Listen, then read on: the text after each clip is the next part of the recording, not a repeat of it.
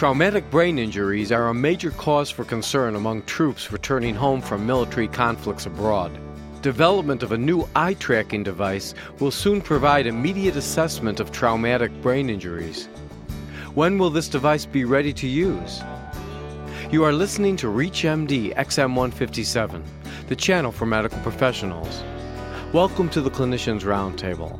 I am your host, Dr. Mark Nolan Hill, and our guest is Dr. Jam Kajar, clinical professor of neurologic surgery at Weill Cornell Medical College and president of the Brain Trauma Foundation. The foundation has been awarded research funding from the Department of Defense to develop a new device to expedite evaluations of brain trauma injury on the battlefield. Welcome, Dr. Kajar. Thank you. Today we are discussing new tools for diagnosis and treatment of brain trauma injuries. Dr. Kajar, what are the most common traumatic brain injuries seen in these soldiers returning from combat duty? Well, it's much like what you see in civilian traumatic brain injury. So the spectrum of traumatic brain injury goes from concussion, which is mild traumatic brain injury, all the way to severe, which is coma. And if you look at the percentages, about 90% is mild or concussion and 10% is severe. Now, how do they get these? By explosions? Actually, you'd be surprised. If you look at the entire Army, most of it's just like civilian traumatic brain injury, mainly car accidents. So troops on the ground in their vehicles, getting into accidents, falls, assaults, usual things that physicians see at emergency rooms are the most common. However, in Baghdad, what's happening is these improvised explosive devices are going off, and you're obviously getting a group of very severe traumatic brain injury, people in coma with penetrating head injury and so on.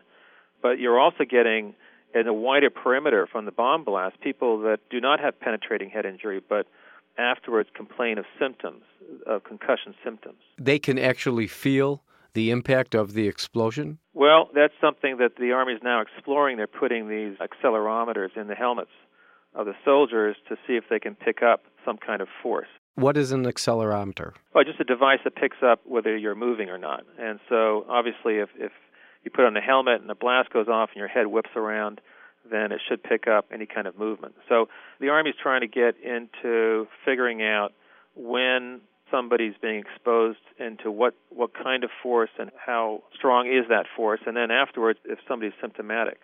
So in general, what they're seeing in Baghdad is they're seeing a severe traumatic brain injury, people in coma and penetrating head injury, but they're also seeing the major problem for the Army right now is not so much diagnosing people with severe traumatic brain injury, because obviously they're in coma, you can tell that they're been affected. It's people who have concussion symptoms, and the same issue occurs in sports. They have the same problem. Well, when you're in a war situation, it certainly is different than being in a community with a hospital and all the possible things that you can do to evaluate them. How do you deal with them in this situation in wartime? Well, they have a number of screening tools that they can use they ask the soldiers certain questions and ask if they have symptoms, and then based upon that, it's not much like the concussion guidelines or algorithms they use for football players on the sideline concussion guidelines. They ask them questions, and if they're fuzzy, they have problems, their memory, then they hold them back.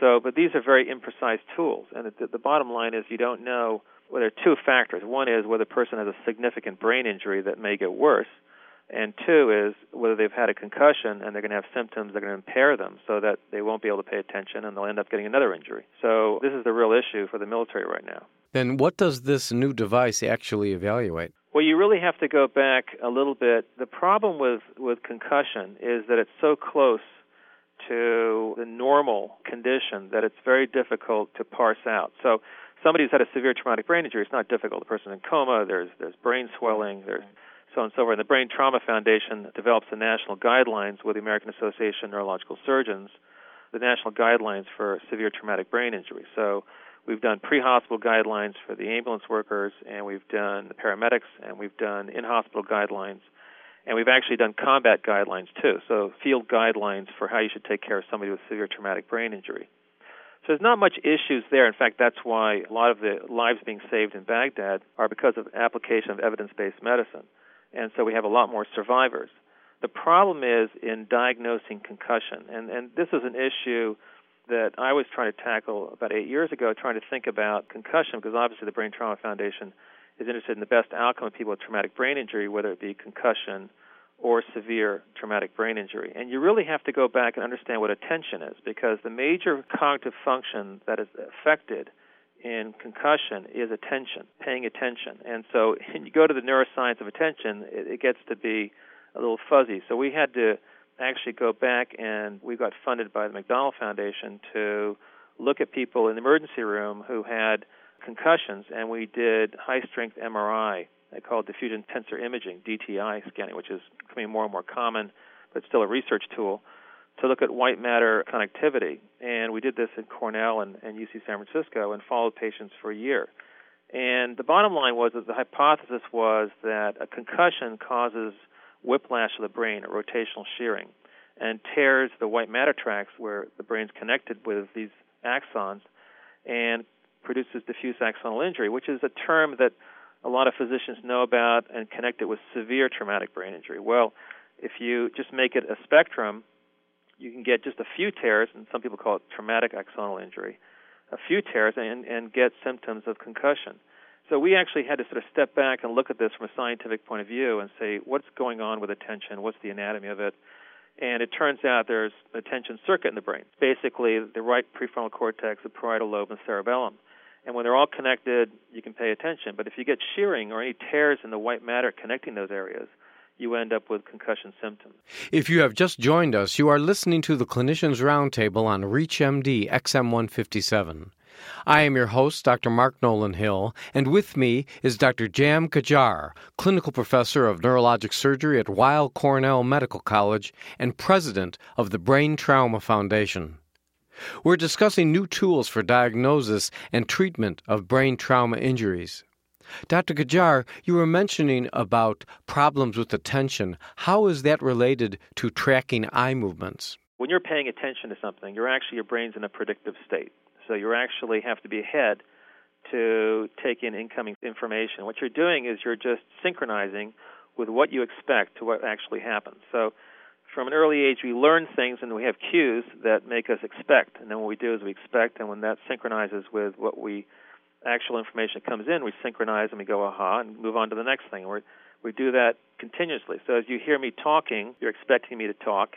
You can get a sense of what it's like when you're on a cell phone conversation with somebody, and their speech comes in at variable times. It's very annoying, and you can't keep up with it because you're expecting the speech to come a certain cadence. You're keeping up with it. You're a little bit ahead.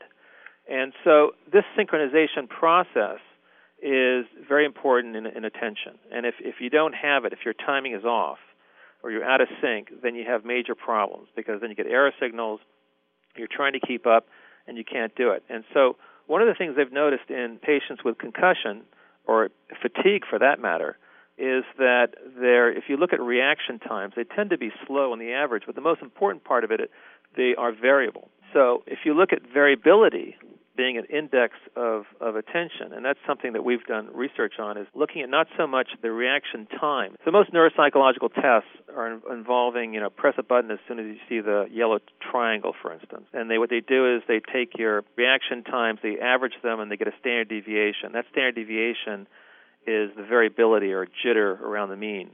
And that jitter or variability goes up as you get older. It goes up if you have a traumatic brain injury. It goes up if you're fatigued. And basically, it reflects how well you pay attention. Well, why is it related specifically to eye tracking as opposed to other means of showing that you're paying attention? A lot of people use processing speed with neuropsychological tests to look at how well you're paying attention, how fast your reaction times are. And in some cases, they look at the jitter around your reaction time, and they correlate that with attention measures. Now, why did you decide then to make this device focusing on eye tracking? If you look at reaction times, you get one reaction time maybe every couple of seconds. I show you a yellow triangle, you press the button as soon as possible. So at best, every 3 seconds. Now, with eye tracking, if I have, let's suppose I have a 1,000 hertz camera, that means it takes 1,000 shots per second of where my eye is, and I'm looking at a target. That's a predictable target. I know where it's going to end up. And the most common thing we use is basically a dot going around the circle. So I'm watching this dot going around the circle, and I'm actually a little bit ahead of the dot because I'm being predictive. I know the dot's going around the circle. I'm going to follow it as closely as possible. The camera picks up where your eye position is in relationship to the dot going around the circle every millisecond. So instead of getting a reaction time every 3 seconds, I get a reaction time every thousandth of a second. So using eye tracking, I can pick up variability or jitter thousands of times a second, whereas I'd be lucky to get one reaction time in there. How can you differentiate fatigue versus a true concussion? The major problem with concussion or fatigue, or for that matter, any of us at 5 o'clock in the afternoon, is attention. It's all about attention. Attention's our window into interaction with each other and the outside world. And if there's any jitter in that attention process, we perform poorly. We get more errors, and we've got to use other mechanisms in our brain to try and compensate. That produces irritability and headaches and so on, which are concussion symptoms. And so what this process does is that it can pick up a lack of attention or attention processing problems very, very quickly.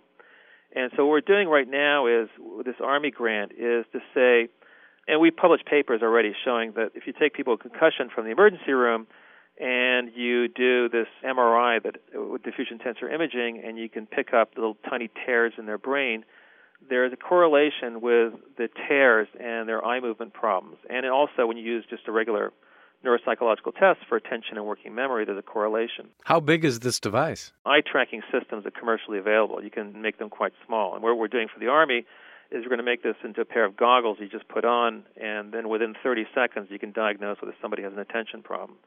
Now, what we're also doing is that we're basically looking at the software in this, and we can detect whether somebody has a brain injury or they're fatigued. So if you look at somebody, I remember giving a lecture to the neurosurgery residents about attention and variability and the signs of concussion. And I was going over them and telling them this is at 7 o'clock in the morning after one group of residents had been up all night, another group was coming on. And I said, well, the post-concussive symptoms are memory difficulty, attention deficits, decreased concentration, feel fatigued, may have a headache, may have some balance coordination problems. And I'm looking at them and saying, that's you guys. So the difference between somebody's fatigue versus somebody who has a traumatic brain injury is that the resident goes home and sleeps for 8 hours, wakes up, and is back to normal, whereas the person with a concussion goes to sleep, wakes up exactly the same. That's the difference. I want to thank our guest, Dr. Jam Gajjar. We've been discussing new tools for diagnosis and treatment of brain trauma injuries. I'm Dr. Mark Nolan Hill, and you have been listening to the Clinicians Roundtable on ReachMD XM157, the channel for medical professionals. Be sure to visit our website at reachmd.com, now featuring on-demand podcasts of our entire library. For comments and questions, please call us toll-free at 888-MD-XM157. And thank you for listening.